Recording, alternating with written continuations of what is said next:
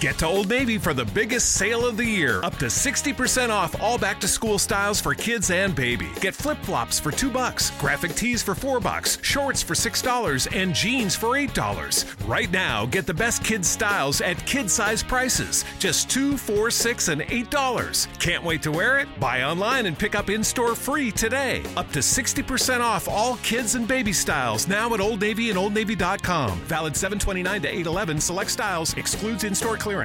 Get to Old Navy for the biggest sale of the year. Up to 60% off all back-to-school styles for kids and baby. Get flip-flops for $2, graphic tees for $4, shorts for $6, and jeans for $8. Right now, get the best kids' styles at kid-size prices. Just $2, $4, $6, and $8. Can't wait to wear it? Buy online and pick up in-store free today. Up to 60% off all kids and baby styles now at Old Navy and OldNavy.com. Valid 7/29 to 8/11. Select styles. Excludes in-store clearance. Welcome, everyone, to episode 207 of the NBA podcast. I'm Brian Toporek, and today we're going to talk about a lot of dysfunction. We're not going to talk about the Pelicans for a change, but we will hit on the Lakers, the Celtics, and the Suns.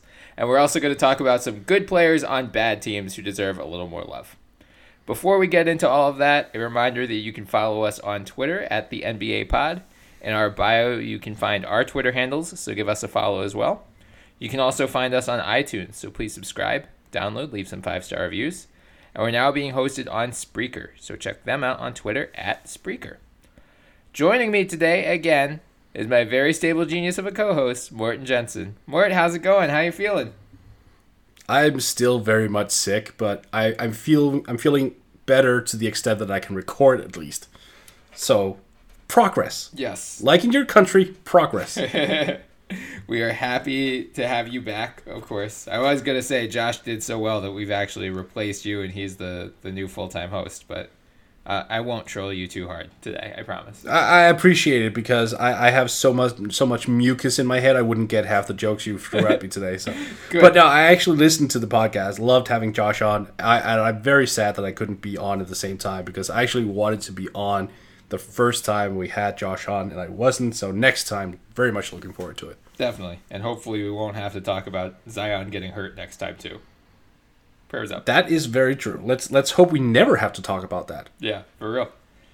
All right, Mort. So we know we've talked a lot about the Lakers and the Celtics, and frankly the Pelicans too, but really those are three of the biggest stories in the NBA, and you just have to continue to address them. So we're not going to spend the entire episode on this, but we do want to start with the Lakers. We're not going to hit the Pelicans. Nothing has changed. The whole situation is still a farce.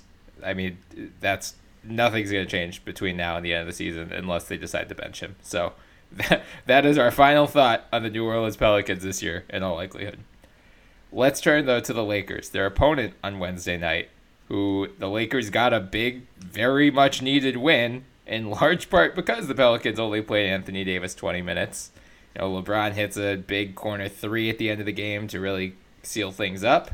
But prior to that game, they were coming off losing two against the same Pelicans team. Without it, Anthony Davis did not play at all that game. And then against the Grizzlies on Monday. After both of those games, LeBron took the bus and just ran his teammates all over it. After the Pelicans loss, he was just saying, like, you got to be comfortable with being uncomfortable. It kind of looks like we're sometimes afraid to be uncomfortable and get out of our comfort zone, which was just clearly shaded some of his younger teammates, but that's no different than what Kyrie's doing with the Celtics. Right. After the Grizzlies loss, he was a little more direct because, there was this whole conversation about, you just tried to trade half of the team for Anthony Davis a couple weeks ago. They might be distracted by that. Like, is there any lingering effect? And he said, at this point, if you're still allowing distractions to affect the way you play, then this is the wrong franchise to be a part of. And you should just come and be like, listen, I don't think this is for me. I can't do this. So that's a lot to unpack. But right now, they're currently 3 games back of the Clippers and Spurs. They have 21 games to play. They have the 7th hardest remaining schedule, according to Tankathon. Do you think they make it in? And do you think they have enough time to sort out the issues that have been plaguing them as of late? I don't know. I don't know. That's not even the most interesting part to me. It's really just LeBron driving all over his teammates. Yeah. Like, even if they make it to the playoffs, like, you have to wonder, how are these guys going to respond to LeBron in a playoff setting? Right. Like, are they going to have his back? Are they going to go out there and disappoint him or actually try to live up to his expectations? Like, there are just so many subplots going on here. I don't think they'll make it in, honestly, but I've been wrong before because it's LeBron, so he might just will them the way in, But this whole thing is such a mess, and I think it's so insulting of him going with the whole, then this is the wrong franchise. Right. Like, you're one of the newest Lakers. I mean, come on. I know that you're looking at it and comparing, like, in terms of historical aspect and whatnot, but a lot of these guys were here before. They're just not as talented as you are. Like, understand that. Like, Mike had the same issue, but he was in his 20s. Right. Like, I'm so weirded out by LeBron, at age, 34? Yeah. Still not comprehending the fact that, hey, I am worlds better than most other players that I share the court with. Right. Like, you can't just force them to become these all-stars, even though you want to. Yeah. I'm very weirded out by what he's trying to accomplish here. Yeah, and, like, I love when he tries to empathize them around the trade deadline. He's like, trying to relate as if he's ever been in a trade rumor before. Like, F off, LeBron. You have no idea what these guys are going through. I agree. That part is hilarious. Look, I never want to count out LeBron James. Like, he's clearly... I mean, I think it is fair to say he is not 100% over that groin strain. Or at least I hope that's the case, because otherwise his half-hearted defensive effort is inexplicable. I mean, he hasn't tried that hard on defense during the regular season for a couple of years now, but this is couple. I mean, it's got half a decade, Brian. Yeah. But, like, the clips going around Monday night from that Grizzlies game, especially toward the end of the game, were just egregious. I mean, he is not moving nearly as well as he was earlier this season even. So I think it's fair to say he just doesn't have... I think he's got, like, the straight line agility back, but lateral, side to side, it doesn't seem like he has total confidence in his body. So I think we do have to give him some benefit of the doubt in that regard. That said, I mean, he's still LeBron James, so I don't want to totally count him out.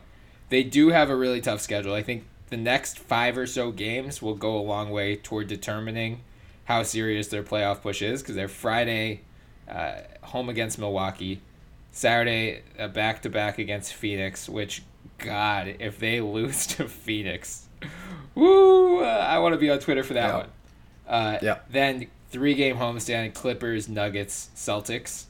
The Lakers Celtics is going to be interesting because it's like whichever team loses that game is going to be an existential crisis. Then the schedule softens up somewhat for the Lakers for the rest of that month. I mean, they have some tricky games, but they have a lot of winnable ones too. But their last 5 games of the season, at OKC, home against the Warriors, at the Clippers, home against the Jazz, home against the Blazers. Realistically, unless seeds are locked into place, at least some of those teams are going to have things to play for. So I think this thing comes down to the wire.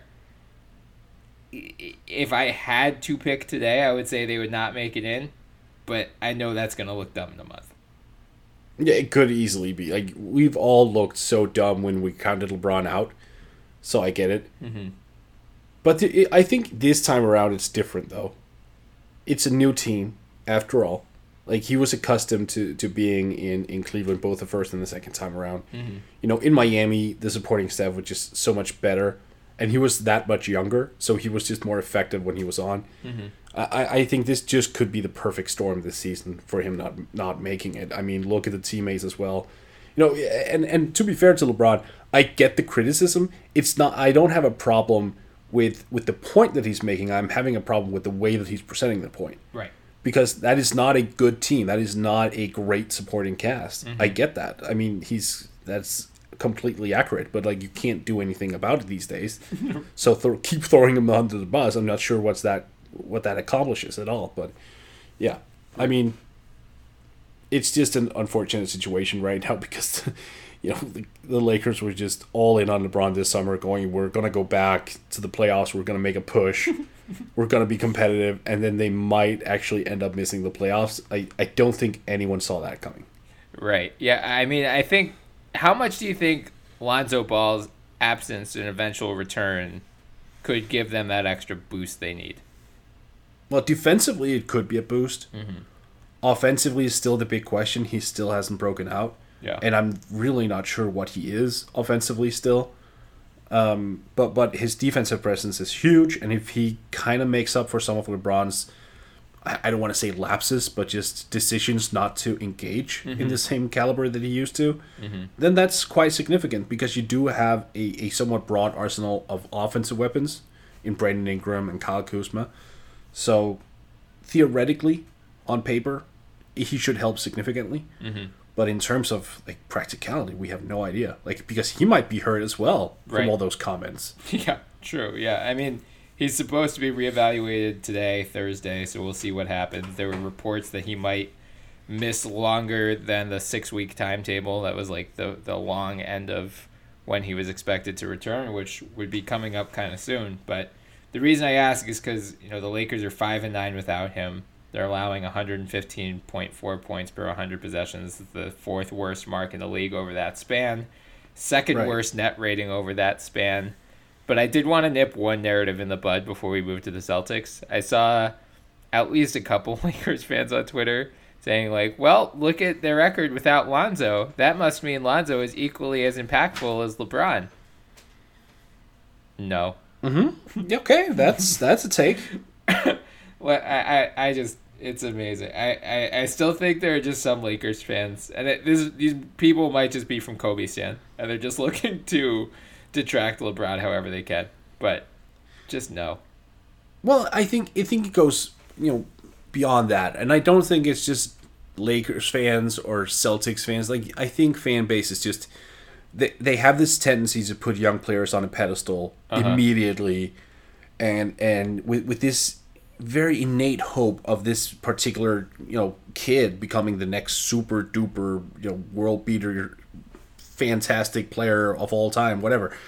Last season, Bill Simmons in Jason Tatum's rookie season was he could go down potentially as the best Celtic of all time. Right.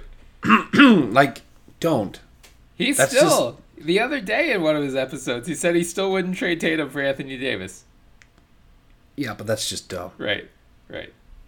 I mean, and that's sorry, that's the thing with Lonzo as well. I mean, a lot of Lakers fans are so invested in Lonzo, and this hope of him becoming a superstar kind of overshadows the realistic observation of him, which is unfortunate. I don't have any doubt that he's going to be a positive NBA player, especially defensively. But let's not go nuts and write it in stone that he's a future all-star or all-NBA player. He's what, 21? Yeah, I think. 20 or 21? 21. Yeah, let's give him a few years. Yeah. Let's see what he becomes. Yeah.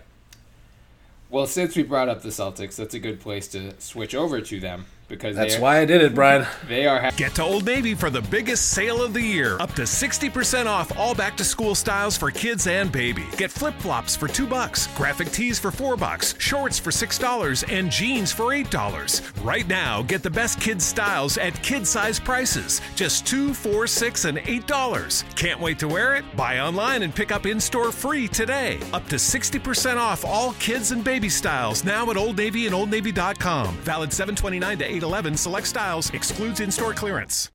At ACE, we believe there's nothing better than helping kids. That's why we've been proud to support Children's Miracle Network hospitals for over 25 years. This Friday through Sunday, get our 5-gallon bucket and 20% off almost anything that fits inside when you donate $5 to support Children's Miracle Network hospitals. And like ACE, CMN hospitals are local, so the money you donate helps kids near you. ACE is the place with the helpful hardware, folks. Offer valid at participating stores on regular price merchandise only. Additional conditions and exclusions apply. See store for details. Their own crisis of confidence. They have lost 4 straight.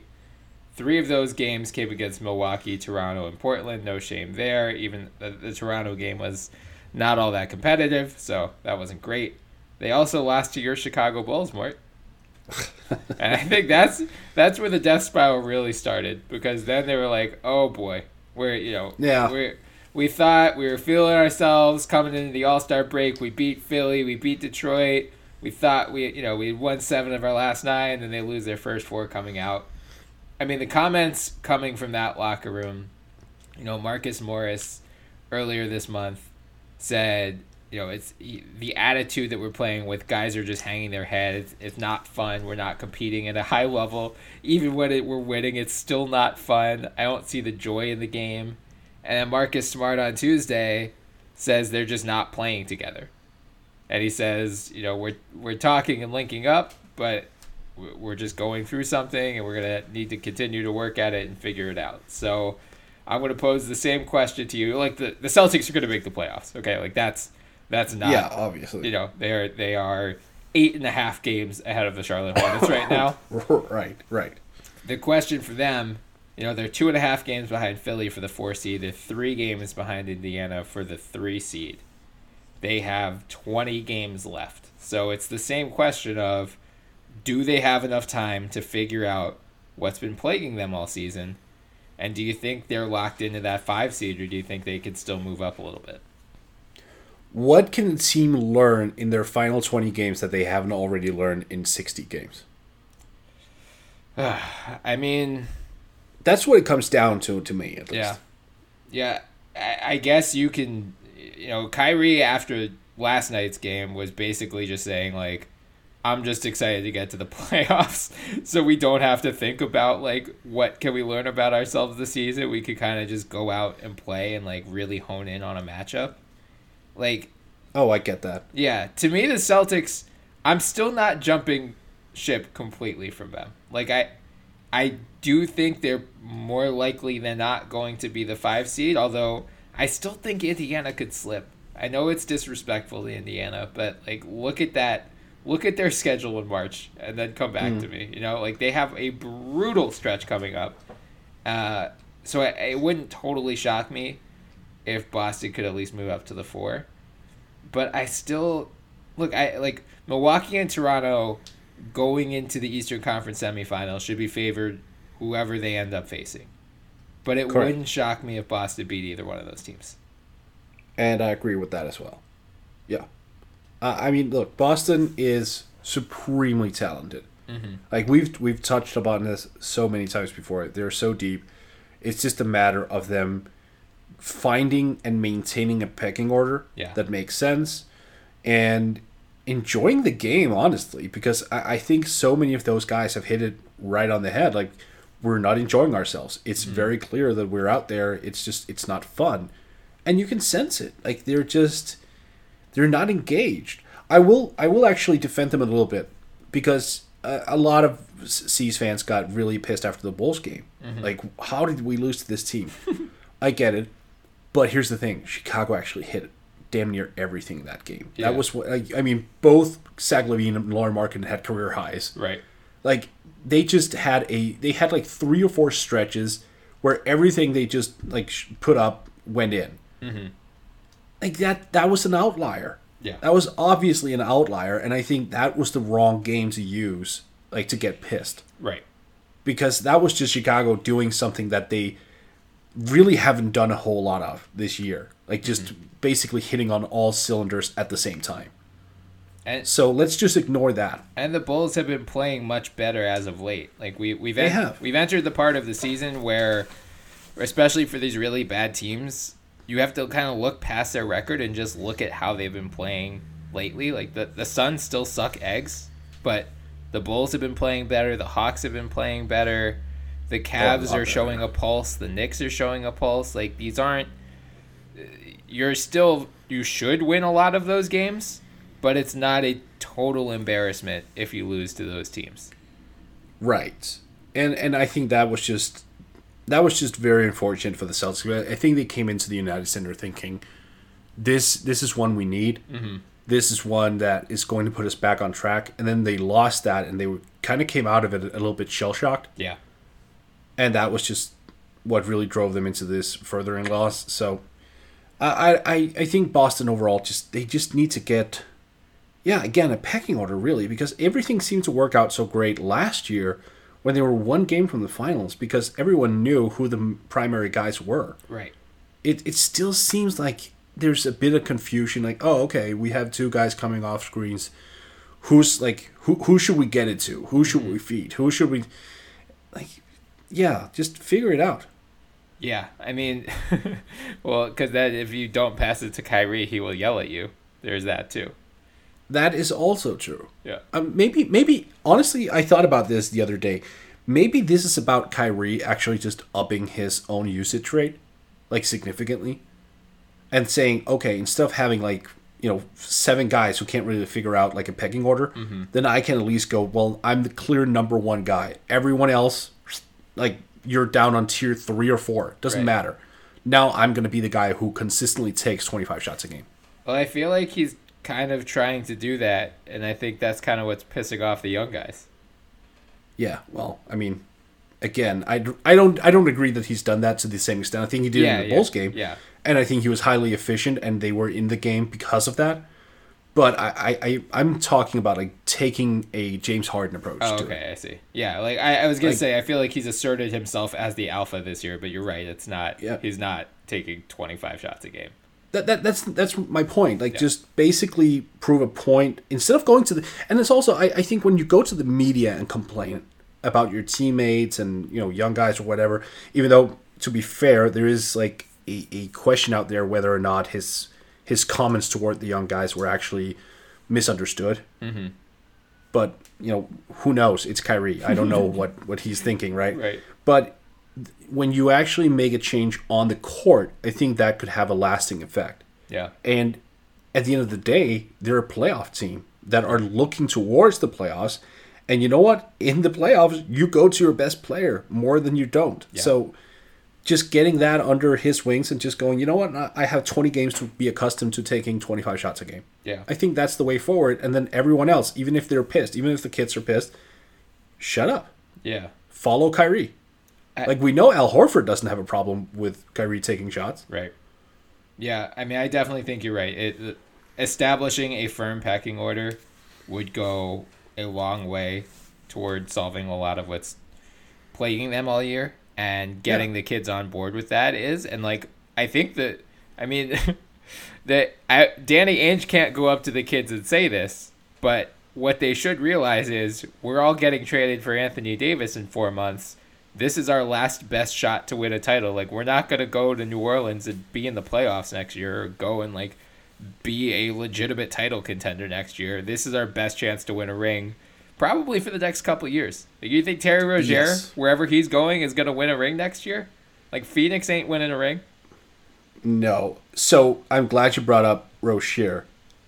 He's bad. Yeah. He's become... I mean, remember all the expectations, from us included, going into this year with Rozier? Mm-hmm.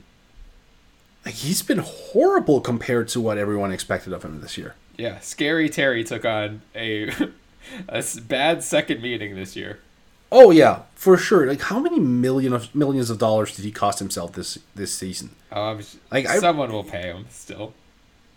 To the same amount, I saw a lot of max. Oh yeah, well that was dumb already. Like, no one was gonna max him, but yeah, you're right. He's probably not getting 20+ million a year. He'll probably get closer to low 8 figures, but someone will still. It only takes one team. You're right, but I'm not just looking at the numbers, but his shot selection over the past couple of weeks. Yeah. Good Lord. Yeah. It's horrid. Like, right. he plays completely outside of the offense. Some team will talk themselves into seeing what he did last year and just say, like, he just wants to be a starting point guard. He doesn't operate well as a backup. We'll give him that opportunity. The problem for him, as is the case with a lot of these point guards, is most teams are set at that position. I mean, there will be some player movement this summer. Milwaukee with Eric Bledsoe, Indiana with, like, their entire roster. Utah could lose Ricky Rubio. Some of those guys will move. There will be a point guard shuffle at some point, but a lot of teams are set at that position, so that will complicate his free agency. But I agree, he is definitely one of the biggest X factors for the Celtics team. Like, if he can play within himself, that will change everything. I mean, Aaron Baines has missed a lot of time. I think when he comes back, they're just a much better team. Horford, I feel like, is just still... Did you just compliment Aaron Baines? I mean, I hate him. He terrifies me, but yeah, he makes a big impact on that Celtics team. So I mean, I agree. I like Aaron Baines. I was very surprised. When we were not recording, you were basically constantly talking to me about your dread about meeting Aaron Baines in a dark alley somewhere. Yeah, because if and when the Celtics and Sixers play in the first round, I am already dreading. He's hit 16 threes this season. He will match that total in a Sixers-Celtics series. And it will piss me off, every single one of them. Increasing anger every time. So my final note on Boston before we move on to Phoenix. Yes. This is one of those teams where I could also see just the switch from going to the regular season to the playoffs. Yeah. Oh, you were going there as well? Uh-huh. Okay, yeah. Basically, having this ability to close the book on the regular season and opening a new one that has yet to be written and is just completely fresh and new.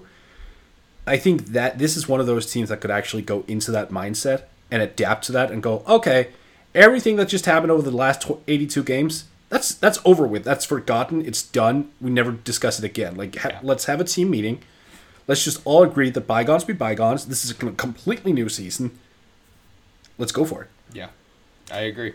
I totally agree. It would not at all surprise me to see this team in the Eastern Conference Finals, even after everything they've been through this year.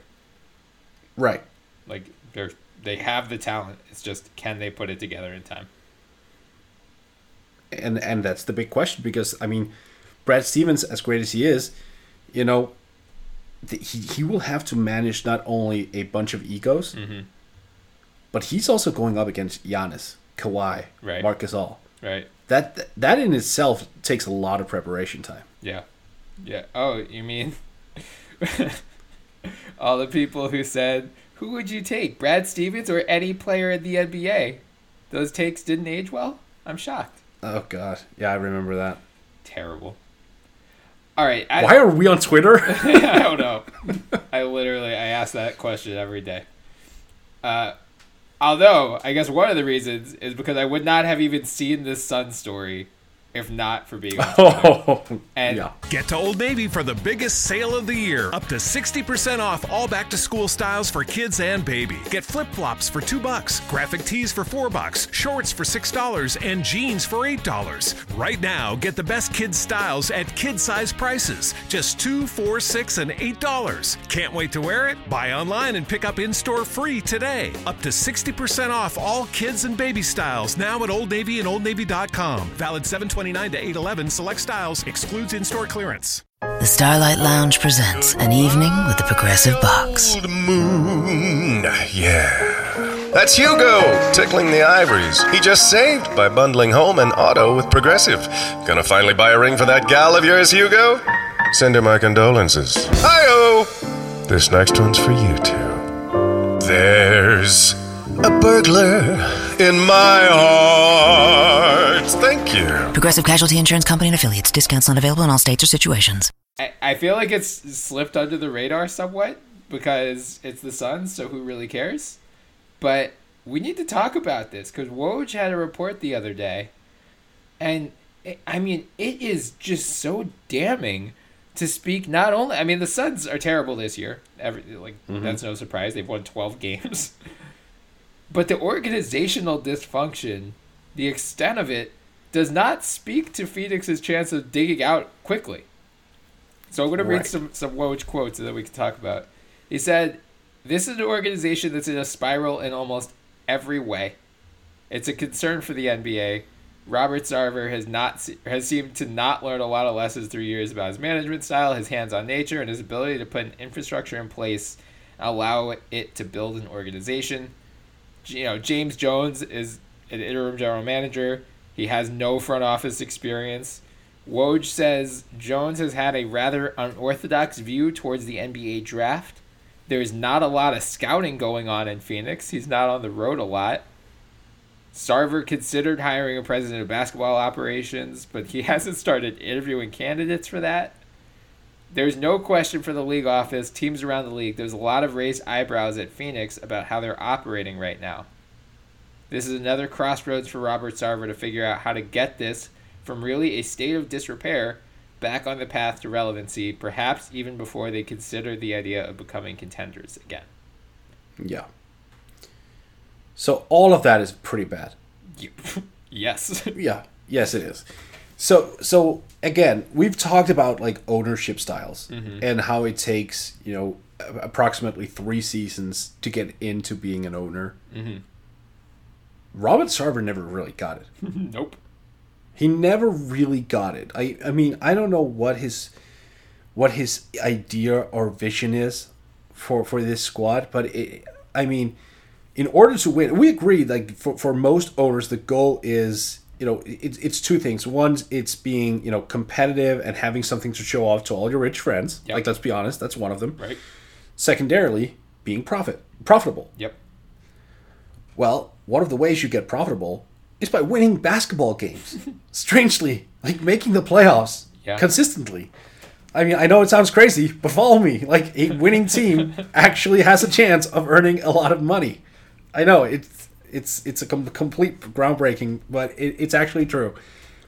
And when you do not have any organizational structure that's built towards achieving just one of those goals, then at some point you will have to look yourself in the mirror and go, well, what are my priorities here? What am I doing with this team? Why am I an NBA owner? Right. If I don't want either of these things, or I don't know how to achieve them, then I need to do something else than what I've done in the X amount of years that I've owned this team. So what I'm just completely puzzled by is we have a billionaire who's had major financial success in his own career and in different fields, and he cannot apply a business plan to an NBA team. And remember, the NBA is one of the most hottest leagues, is actually the hottest league in the world right now. Like, if you fail in the NBA, you're absolutely horrible at your job. Right. Like, if you're unprofitable, you mean? Yeah. Yeah. I mean, is there any question Robert Sarver is horrible at his job? No, but that's the thing. I'm just puzzled by it. Yeah. I'm puzzled by how you can be a successful businessman everywhere else, and then you come to this, a product that more or less sells itself. Right. And then you just flunk completely, like I did in physics. Right. And you look at a guy like Steve Ballmer, who takes over a Clippers team that was a running joke for decades, and has now repositioned itself. We'll see what happens this summer, but either way, I mean, they've made so many smart moves since Ballmer took over. And I think, to what you were saying, how are you a smart businessman and then screw something up this royally? I think it comes down to your willingness to defer and your willingness to admit that you are not an expert in this field. Like, maybe, whatever you made your money in, like Steve Ballmer is an expert in technology, but he knows he doesn't understand the salary cap as well as a basketball lifer. Or he knows, so he has a Lawrence Frank in there. He brings in a Jerry West. He brings in guys who he trusts understand the game of basketball, understand the way the league works, both on the court and off, and he defers to those guys and trusts those guys, and then they bring those, they come up with these ideas, they bring them the decisions to him, he has final sign-off, but he's not meddling on a day-to-day basis. Whereas Sarver, entrusting, like, with all due respect to James Jones, entrusting a guy with no front office experience whatsoever and having no oversight above him, we saw that happen with Vlade a couple years ago in Sacramento. And Vlade made one of the worst trades in the past 5 years, giving up a completely unprotected pick and 2 pick swaps just to get out of like $20 million, which they then used on Rajon Rondo and other terrible players. So I think that's, if you're a Phoenix fan and you're horrified by this report, I think the idea of them at least searching for a president of basketball operations should be encouraging. But then who takes that job? Like, Robert Sarver's reputation is known around the league to be terrible. Who's willingly signing up and being like, all right, yeah, I'll subject myself to this clown show? So someone who cares about the paycheck, honestly, but that's also problematic because if you only care about the paycheck, you're probably not going to be emotionally invested, and you need to be emotionally invested. Right. This is the greatest league in the world. I mean, in terms of basketball, everyone who are in front offices around the entire damn league are basically living their lives doing this. Like, you know, the running joke that if you're not a proper NBA exec, if you haven't gone through at least one divorce. Yeah, right. Like, Exactly. You know, I mean, it just takes so much sacrifice. So you need to find someone, like you actually said it, a lifer. Yeah. Yeah. You need to find a lifer. And they'll find someone, but as you said, it's just going to be someone who's out for the money. It won't be a top-tier candidate who, frankly, you need at a time like this. Because, like, if you look at the talent on this Suns team, would you argue that the Cleveland Cavaliers have more talent than the Suns right now? Oh, no. I mean, obviously, no. The Cavs have very little talent, and we've touched upon, Phoenix's roster as well. Like, they should be better. Right, exactly. Yeah, like, the Knicks are not better talent-wise than the Suns right now. But both of those teams have better records than the Suns. Like, it is, people have long questioned whether Devin Booker is a winning basketball player because of his defensive impact. And he could put up 25 points on a crappy team. Now we are getting to the point where they should be, like, this is his fourth season. I know he hasn't had much talent around him, but now he does, and they're still getting their brains beaten in most nights. Now it's, they're 28th in the league in offensive rating, 29th in defensive rating. Like, this is just an objectively awful team, and it shouldn't be this bad. I agree. And this is why they need to pilfer Steve Nash back, who is currently, I believe, a player development consultant for the Warriors. Yeah, something along those lines. Title, all right. Yeah. Bring him in, not as GM, but as team president. Ooh. Because Robert Sarver respects Steve for obvious reasons. Sure. And as far as I understand the relationship, there is a mutual respect for one another. Mm-hmm. But here you have a guy in Nash who is insanely bright. Right. Like, insanely bright, not just in terms of basketball IQ, but he also serves like a general manager for the Canadian team. Mm-hmm. Like, he understands how to build something up. And if he has this established respect from Robert Sarver immediately, like, that's a hurdle he won't have to jump through and have to go through. Mm-hmm. Like, he'll immediately be able to do his job. And then, because he has that respect, if Sarver interferes, Steve can go, hey, Bob, shh, be quiet and go sit in the corner. We're drafting right now. Right. I get the whole prestige thing. Like, if I own an NBA team, obviously, I want to be in the room, in the war room on draft night. Mm-hmm. Obviously, I want to be in, the offices around the trade deadline. Obviously, I want to go on the meetings, like on the free agency summits or but free agency meetings, whatever. Obviously, I want to be a part of it, but I wouldn't be the dominating piece of it, because that could completely undermine the overall goal of getting the best players. Right. Like, and that's what he has to understand. Like, yeah, sure, you can be a part of it. Just shut up and stay in the background. Yeah, exactly. And like, look, they've made a lot of draft day mistakes in the past couple of years. I mean, their 2016 draft alone is going to set them back. Yes, a long way. You can't have that much draft pick value and piss it away like that. Are you saying that Marquise Chris and Dragan Bentner were not great acquisitions while you also gave up Bogdan Bogdanovic? Are you really saying that, Brian? Probably wasn't the best move, no. Yeah. They have made a couple decent to good moves this year. Like, signing Trevor Ariza to a 1-year, $15 million deal suggested they thought they could be a playoff team, which was dumb, but immediately realizing they were not a playoff team and flipping him for a young guy like Kelly Oubre makes sense. Now, waiving Austin Rivers immediately did not, because Austin Rivers has been somewhat productive with the Rockets, and they needed a point guard at the time. But again, like flipping Ryan Anderson for Tyler Johnson, at least you're addressing a positional need and not giving up anything that was providing major on-court value for you. So they have made some acquiring Rashawn Holmes for nothing. I think they paid cash for him. That was great. Like they have a lot of good young talent.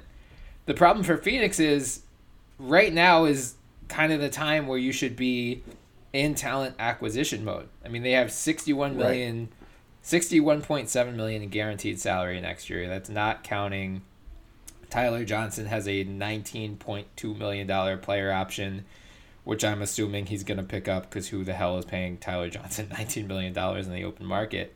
But probably the Knicks. Yeah, after they're getting Kyrie Strike and out. KD. If they don't, yeah. But, I mean, in 2020, 2021 right now, this is going to change based on what they do this summer, but they only have $41.2 million in the books. But, after that point, Josh Jackson comes up for an extension that summer. DeAndre Ayton and Mikal Bridges come up for extensions the following summer. So when you have all of this rookie talent, you have 3 or 4 years where you can bring in vets and lock these guys into long-term contracts too. And then it comes time to pay the rookies, and then your cap space goes away. Like Ayton, right? At this point, it's so early in his trajectory, but you would assume as the number 1 overall pick, he's putting up pretty impressive numbers as a rookie. He looks like he will be in line for a max deal. Mikal Bridges and Josh Jackson are probably not going to get maxes or anywhere close to it, but retaining them will still cost $10+ million each. So you're basically describing the Hornets. Yeah, right. Like at a certain point, you need to bring in vets, but what vets are going to play for this team unless you just completely overpay them? So you have a more finite window than it might seem right away.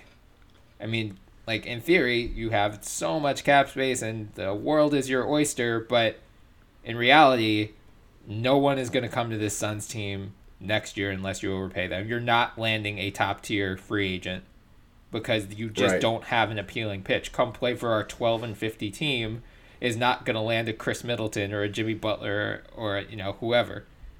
Like, I'm not even talking about the super top guys because why the hell Kevin Durant's going to the Knicks, so I just whatever. I guess I can't be too down on bad teams, but Phoenix doesn't have come play with these star young guys. Like if Booker and Ayton take a step forward next year and this team wins 30 games and looks more competitive, then in the summer of 2020, you might have a chance to get someone relatively interesting. But right now, I think the goal for the Suns for the next 12 months is put a front office in place that commands respect around the league.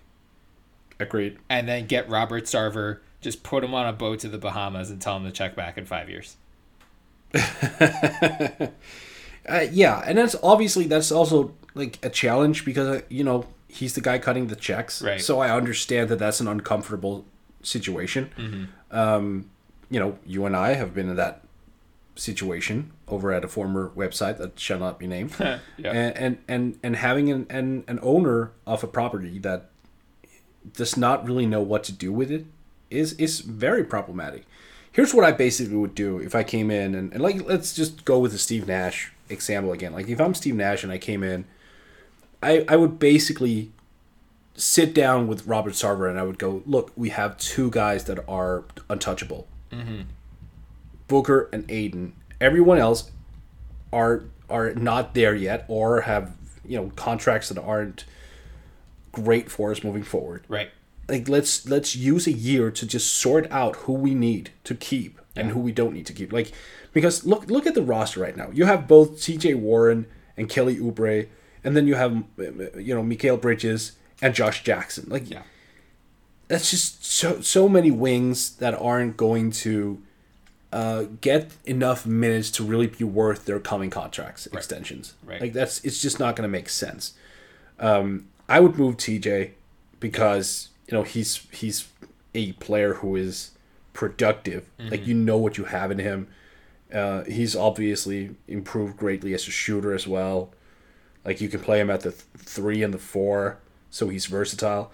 I don't even know if I would keep Kelly Oubre. If someone offers him a major offer sheet, I mean, they make the decision for me. Right. And if he comes cheap, I would, but I'm not in love with it either. Yeah. And if someone offers, like, Josh Jackson a huge deal in a couple of years, and he's not great. Yeah, right? Felicia. Exactly. Like, I would like to hang on to, like, the cheap assets of DeAnthony Melton and Elio Kobo. Mm-hmm. But that's also because I think they're going to be tremendous assets down the line. But they're also not going to be cheap for super long. Like, Melton's only inked through next year, and then he's a restricted free agent in 2020. Yeah. And that's the problem. I mean, unless they don't take that step forward, right? Right. And then you have to wonder, do we even want them if they're not, improving dramatically? Yeah. It's just, they need to take a year or two and just not think about, wins and progress necessarily. Yes. Progress, of course, in terms of player development, but just identification more so than progress. Yeah. Correct. Yeah, like, they have a lot more talent than most rebuilding teams do. There is a path out of this much quicker than there is for, say, the Cavaliers. But they have to know where they are, and they have to understand their situation. They have to know there is no... I mean, the only reason we bring in Trevor Ariza is to trade him later for a young player. But, like, why did we play him 34 minutes a game when we had him? That's dumb. We're not to prove that he could still play. Right. Even though he was a known commodity, they felt the need to play him to make sure that other teams knew, hey, he's playable. Right. Like, you just need to accept.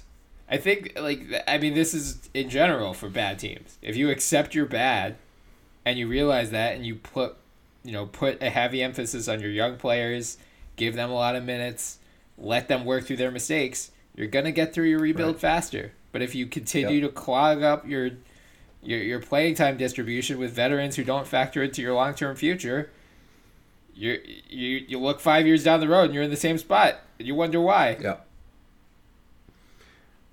I agree completely. This looks to me as, especially from a salary structure, that they could end up being, like I said, the Charlotte Hornets of the West. Yeah. Just because they may end up re-signing everyone to deals that we actually deem fair, but collectively, it would just look like a complete, crap show, really.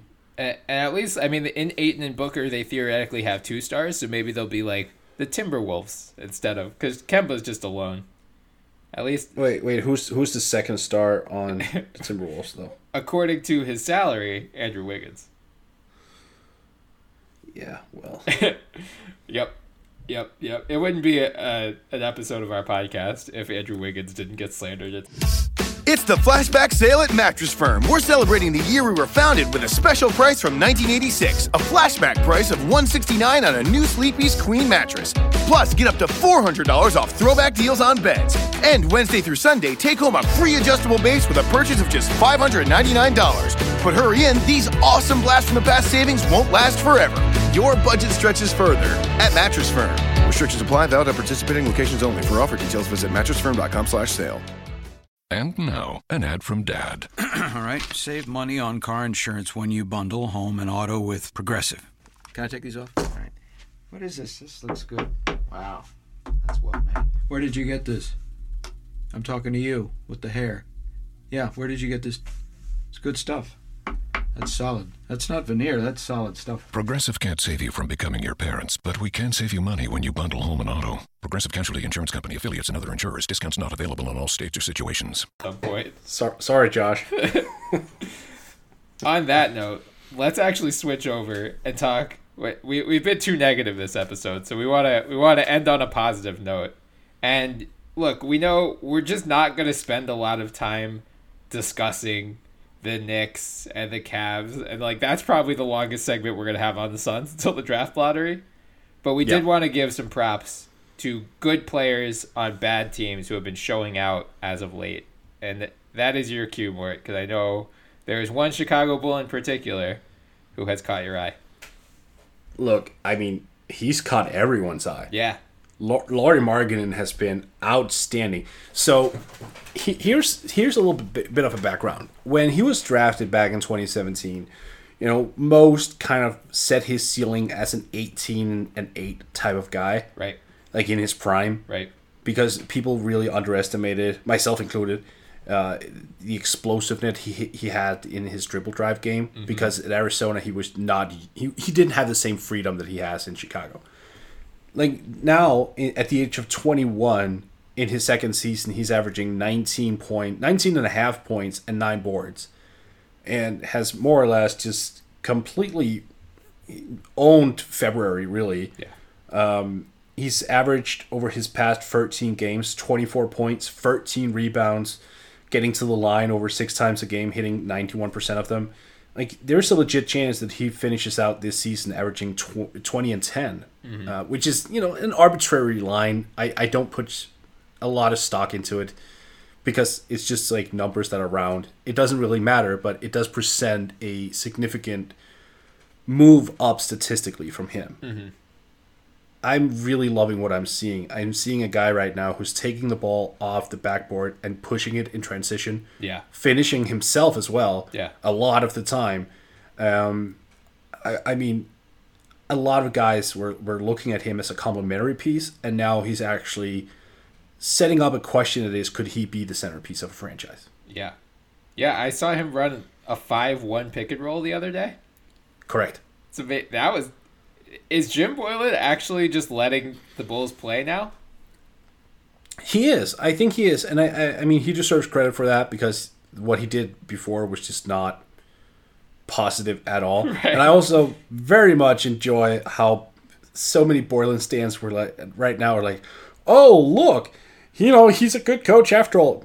Yeah, he's a good coach because he changed. Right. He's right. He's like you kept talking about him when he was bad. Like, oh, he was a good coach. No, he wasn't when he forced the ball into Robin Lopez 25 possessions a game. Yeah. Now he actually opened it up. But going back to Markkanen for a second, he came into this season injured with the right elbow, I believe it was. Mm-hmm. And that's his shooting arm. Yep. And I had seen him play last summer 2018 for Finland. Mm-hmm. And he was looking so explosive. I saw all the games during the summer, and he was owning everyone. Like, he was dunking on people basically like 4 or 5 times a game, drilling threes, not hesitating, putting the ball on the floor. Finland even used him as a passing hub, like from the high post, and he would make ridiculously difficult passes for someone 7 feet. And then he came, back to the States, and he hurt his elbow, and people were like, well, we don't really know what he is. And I was like, this kid is going to be good. This kid is going to be really good. I saw all these games in Finland. And then he came back, struggled initially, and then a lot of people were like, oh, well, maybe we should make him available in trade before the jig is up. Like, before people realize that he may not he may not have this high ceiling. Right. Look at him now. Yeah. I fully expect him to make the All-Star game next year. Wow. I guess it's... The team success thing may work against him, but the Bulls have won 4 of their past 5, so maybe they'll be genuinely somewhat competitive next year.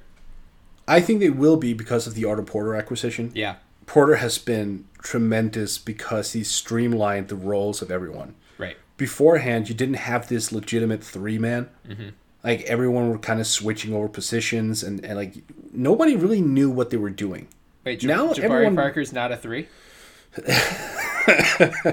Yeah. I'm shocked. Bobby Portis, yeah, I know. And Bobby Portis isn't a full-time center lockdown defender. Who knew? Huh.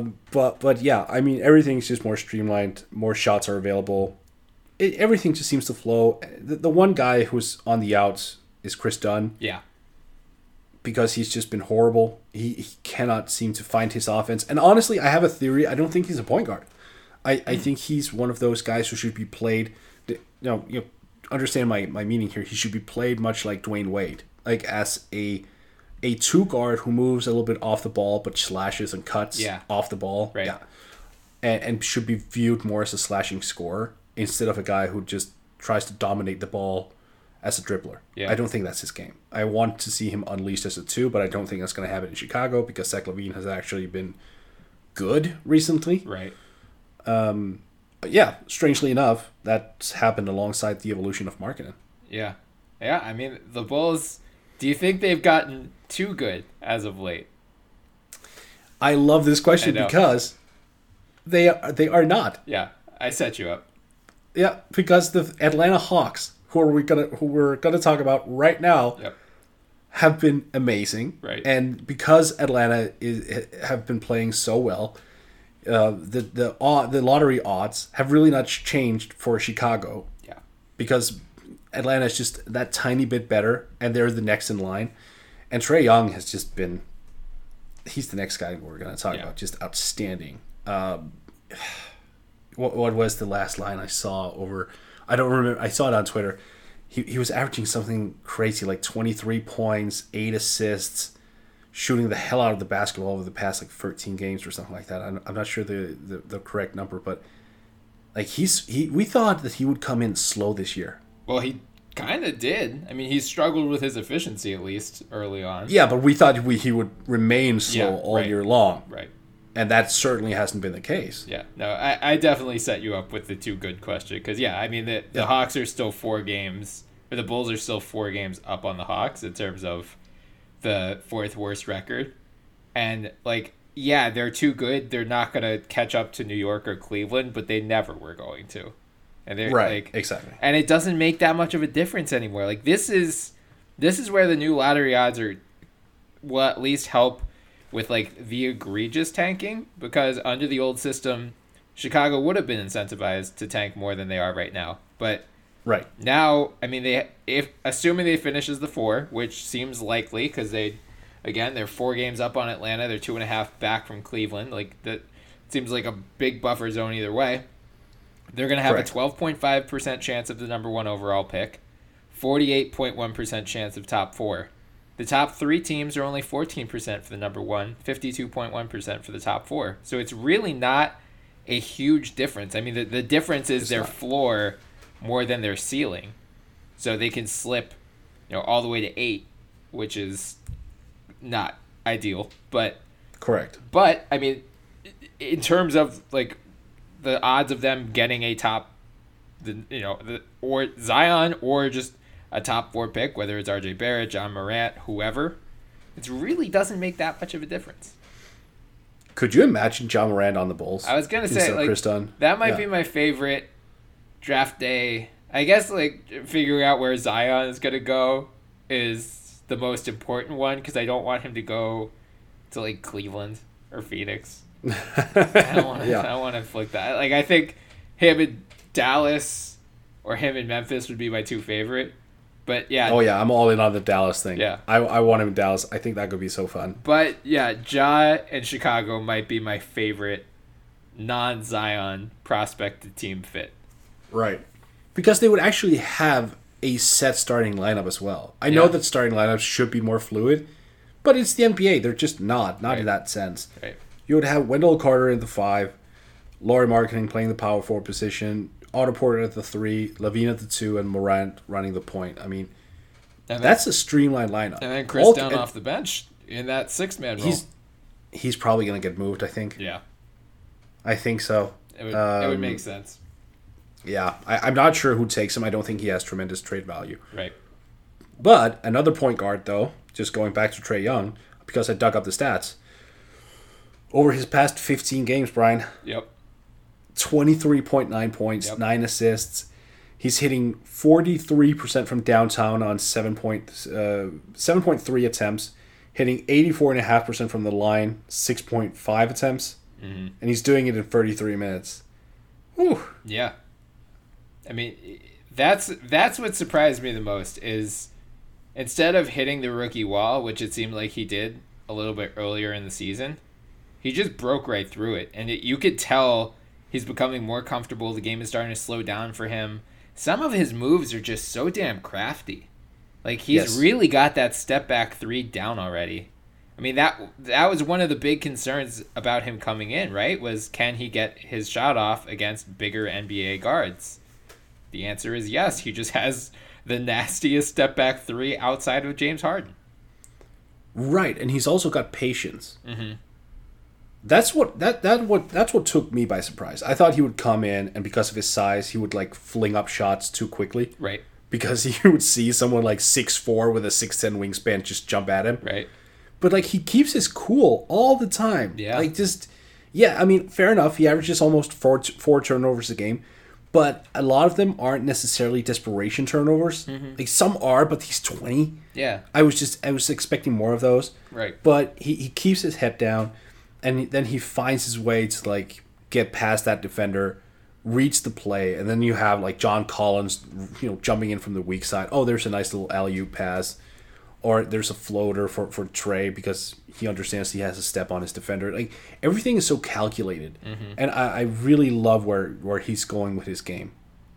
Yeah, I mean, we were talking about the Suns having too much talent and they should be better, and like the Hawks rebuild is off to a great start so far. It is. Like their past two draft classes have been fantastic between him, John Collins, Kevin Huerter.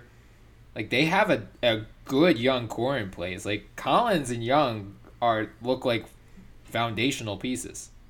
Yeah.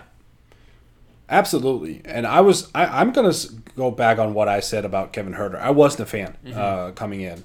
I did not like the draft for Atlanta. I thought they were better players on the draft board basically every time they selected a pick.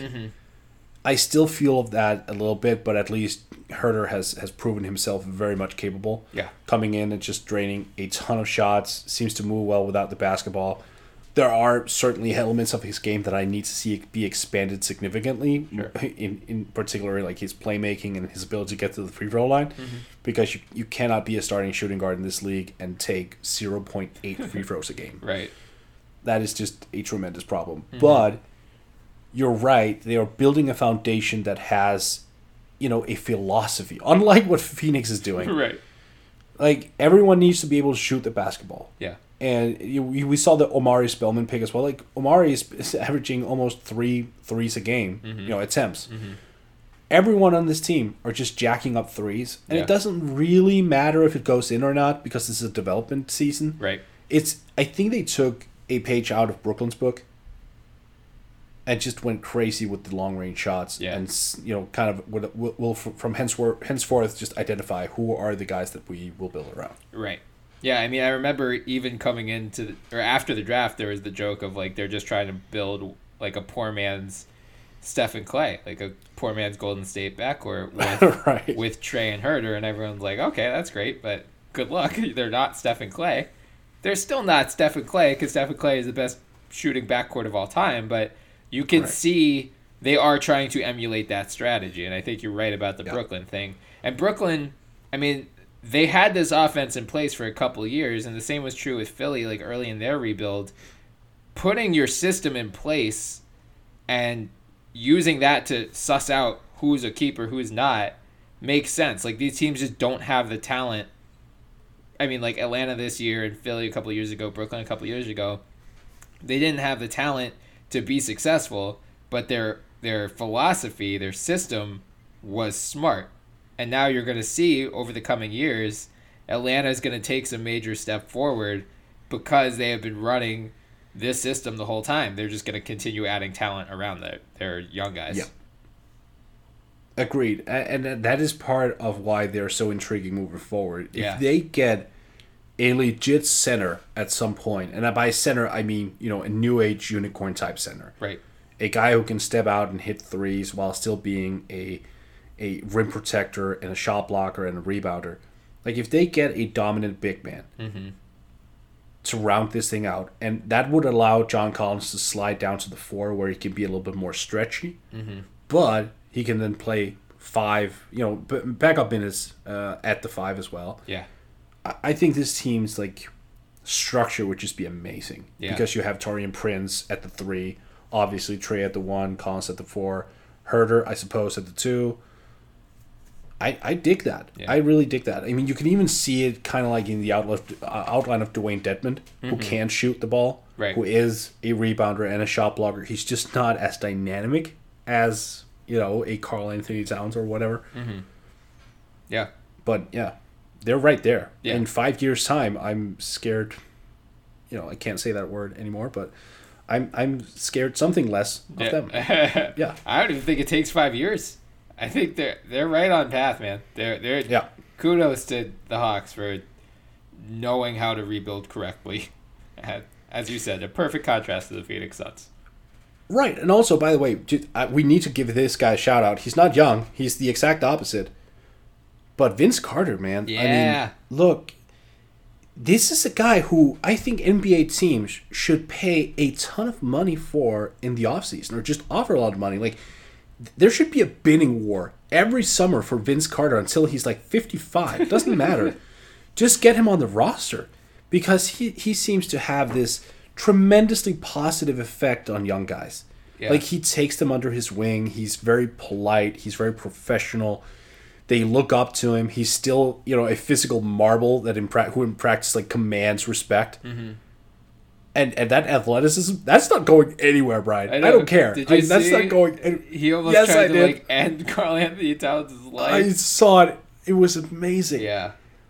I mean, that is. I don't think we can put into words how important he is for younger teams. I actually think him being a Sacramento King helped create the foundation of putting them in the position where they are today. Interesting. I thought you were going to go a different direction and say, like, the league should hire him, and then he just has a clinic every year for, like, these 30-somethings, like, former superstars who can't accept a diminished role.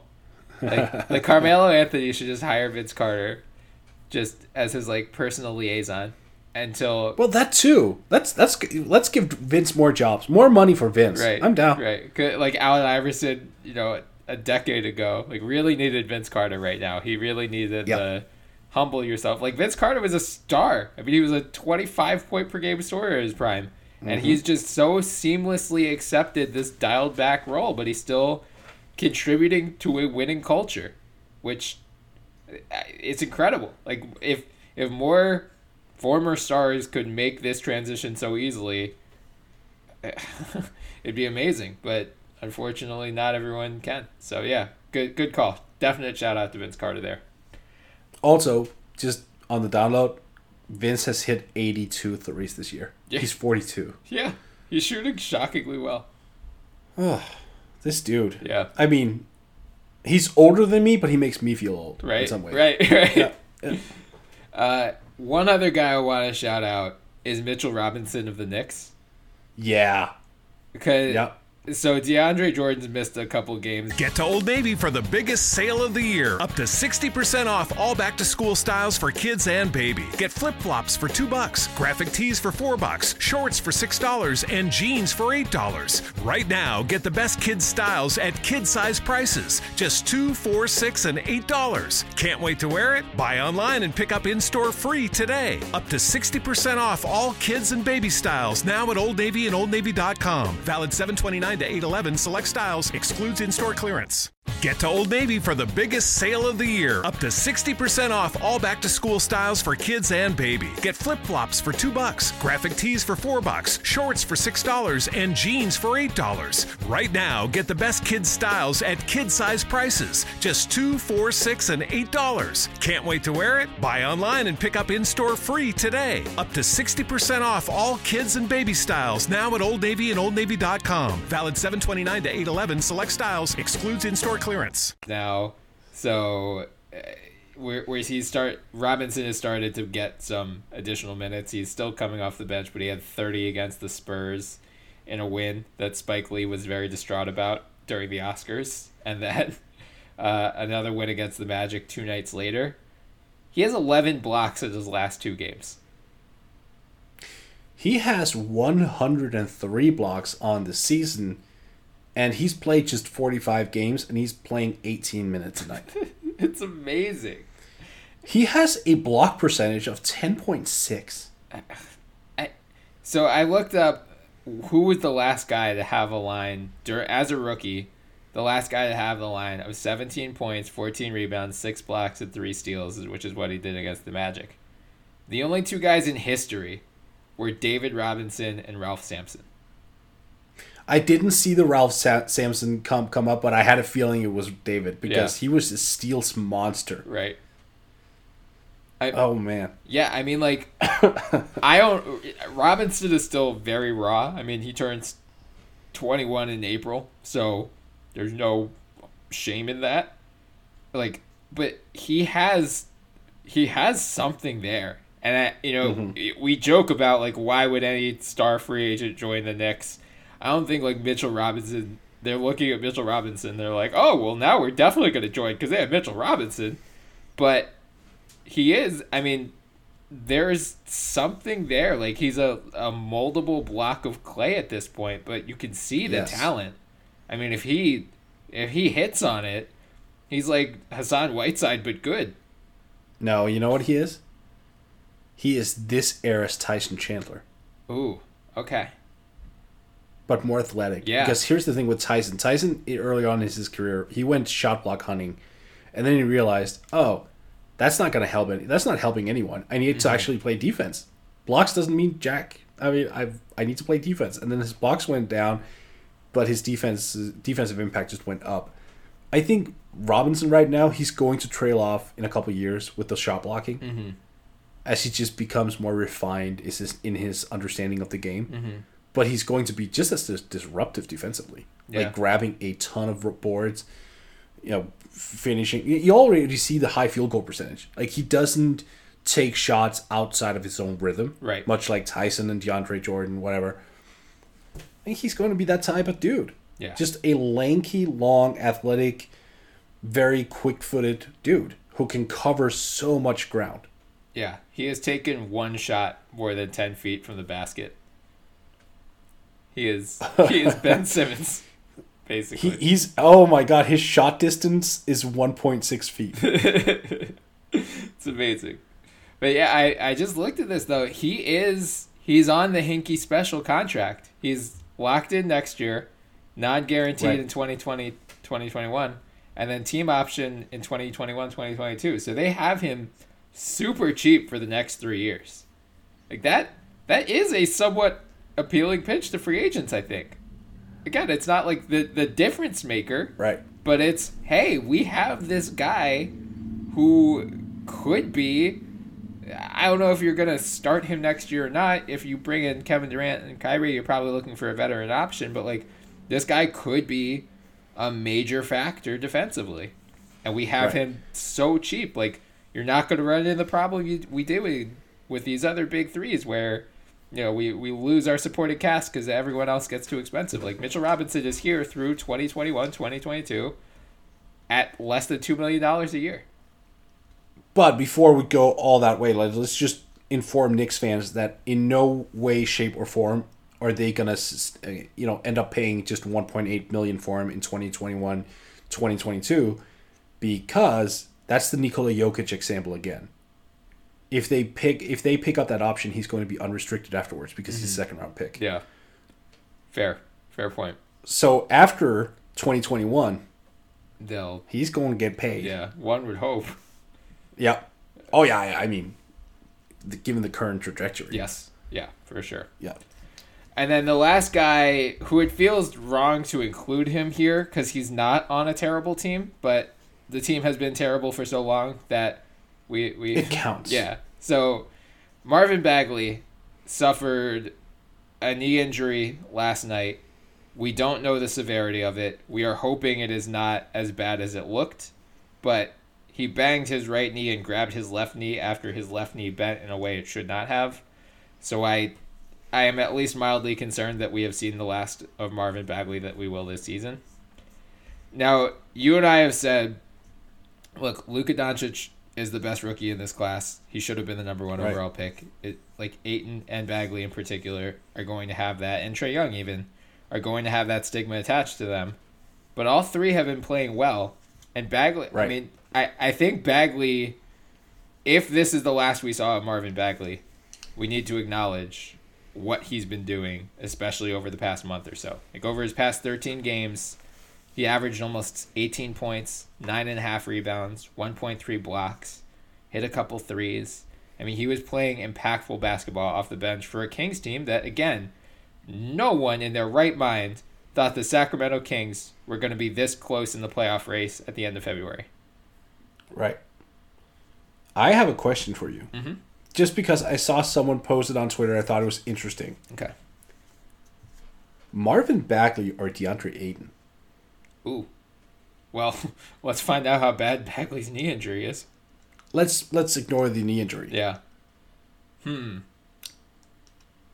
Because the numbers, when you adjust it for minutes, stack up very evenly.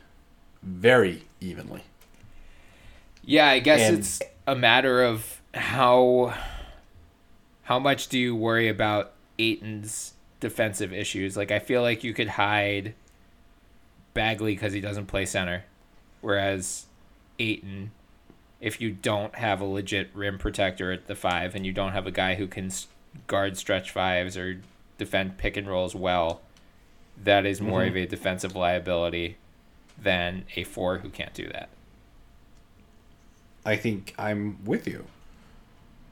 And there are 2 more components that intrigue me with Bagley that I'm kind of concerned about regarding Ayton. Bagley can get to the line a lot. Like, he has a free throw rate of 40.5.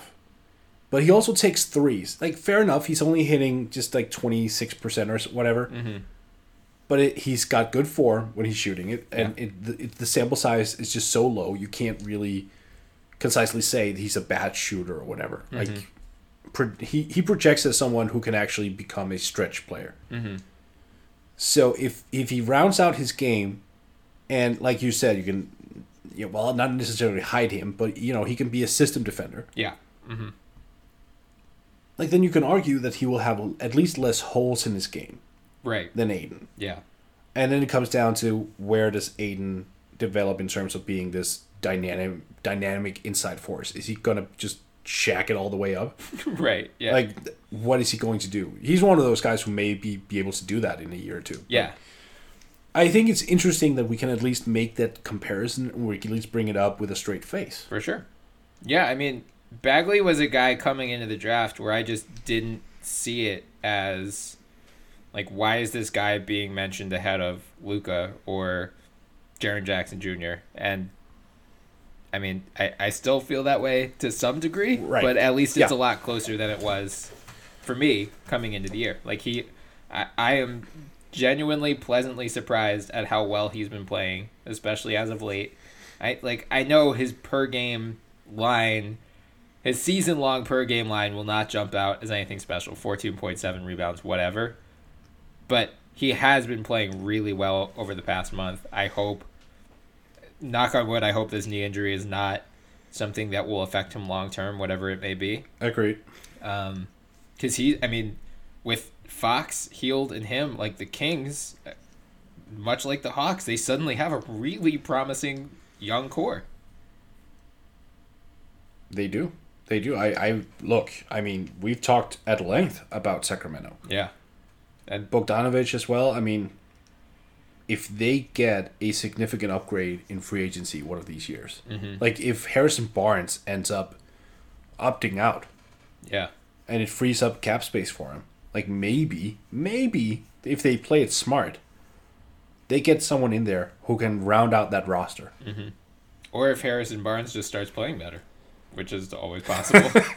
That is also a possibility. Yes. Yeah. But yeah, you're right. Obviously, we hope that the knee injury is not severe. Yeah.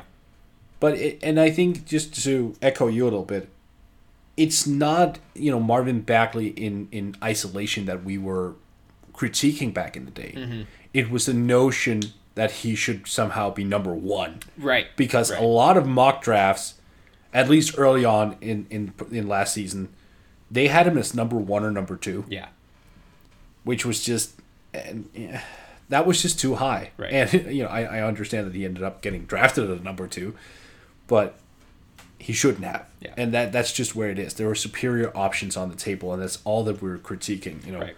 Bagley himself, he's absolutely fine, and the same goes with Ayton, but they do have holes in their games that someone like Luka and Trey may not have in the same sense. Yeah. I think the bottom line is this draft class is absurd. Like, all of the top guys. Really, all of that. I mean, Bamba is hurt now, and he didn't just get much of an opportunity. But aside from that, every team should be happy with, like, every team in the top 7 should be happy with who they picked. Actually, I know why you said that, because you saw the name Colin Sexton, you were like, yeah. Can I just point something out about Colin Sexton? Mm-hmm. He's shooting 39 from deep, and he's hitting 85% of his free throws. I look at that as being somewhat important components moving forward, or at least strong indicators, that if he can build off of those, he can become a very efficient scorer. I get that right now his true shooting percentage is 48. Right. Which is abysmal, yeah. But that is because he takes so many two-pointers and hits them at a very, very low rate. Yeah. If he just learns to just spot up from 3, and he's got good rotation on the shot, like it's a quality shot, and he can get to the line a little bit more, that's done. I mean, then he can be a very solid offensive player. The thing is, he really didn't get a fair shake in Cleveland. Like, when did The Athletic article come out? Oh, yeah, early in the year. Very, very early, right? I don't even think he'd cracked like 20 games played yet. Yeah. Oh, yeah, where they were like, he's not a real point guard. And to your point about his shot selection, look at who he's playing alongside this year. Again, put him with more talent. Even since Kevin Love has come back, he's been playing a lot better. Right. I mean, he's obviously a young guy, so he's going to feed off of superior talent. Yeah. I'm not out on Sexton at all. And if you go further down the list, like Kevin Knox got potential. Yeah. You and I both love Mikal Bridges. Shai Gilgeous-Alexander looks great. Yep. Miles Bridges as well. Yep. I mean, he's got one of the best shot selections I've seen from all the rookies. He's just not there efficiency-wise yet, but he takes the right shots. Yep. Jerome Robinson has come alive a little bit. We don't really know what Michael Porter is going to be, but he could become significant. Same goes for Zaire Smith. Those are the 2 guys who haven't played yet. Yep. And now, by the way, Brian, just to round this out, Troy Brown is going to get minutes for the rest of the season in Washington. It's been said. Oh, finally. You're golden boy. That's my golden boy. So over the next couple months, you're going to see what I've been talking about, right. Hopefully. Well, everyone can look forward to that. I think that's a good place to wrap up. So, again, thank you to everyone for listening in today. Please follow us on Twitter at the NBA Pod. In our bio, you can find our Twitter handles, so give us a follow as well. You can also find us on iTunes, so please subscribe, download, leave some 5-star reviews. And we're now being hosted on Spreaker, so check them out on Twitter at Spreaker. Until next time, I'm Brian Toporek. I was joined, as always, by Morten Jensen. Mort, feel better. Drink some tea. Got it. Playoffs are coming, buddy. Playoffs are coming. I'll stick to the 2 gallons of tea a day. Good strategy. Yeah. Take care, man. You too. Get to Old Navy for the biggest sale of the year. Up to 60% off all back-to-school styles for kids and baby. Get flip-flops for $2, graphic tees for $4, shorts for $6, and jeans for $8. Right now, get the best kids' styles at kid-size prices. Just $2, $4, $6, and $8. Can't wait to wear it? Buy online and pick up in-store free today. Up to 60% off all kids and baby styles now at Old Navy and OldNavy.com. Valid 7/29 to 8/11. Select styles. Excludes in-store clearance. And now, an ad from Dad. All right, save money on car insurance when you bundle home and auto with Progressive. Can I take these off? All right. What is this? This looks good. Wow, that's well made. Where did you get this? I'm talking to you with the hair. Yeah, where did you get this? It's good stuff. That's solid. That's not veneer. That's solid stuff. Progressive can't save you from becoming your parents, but we can save you money when you bundle home and auto. Progressive Casualty Insurance Company, affiliates, and other insurers. Discounts not available in all states or situations.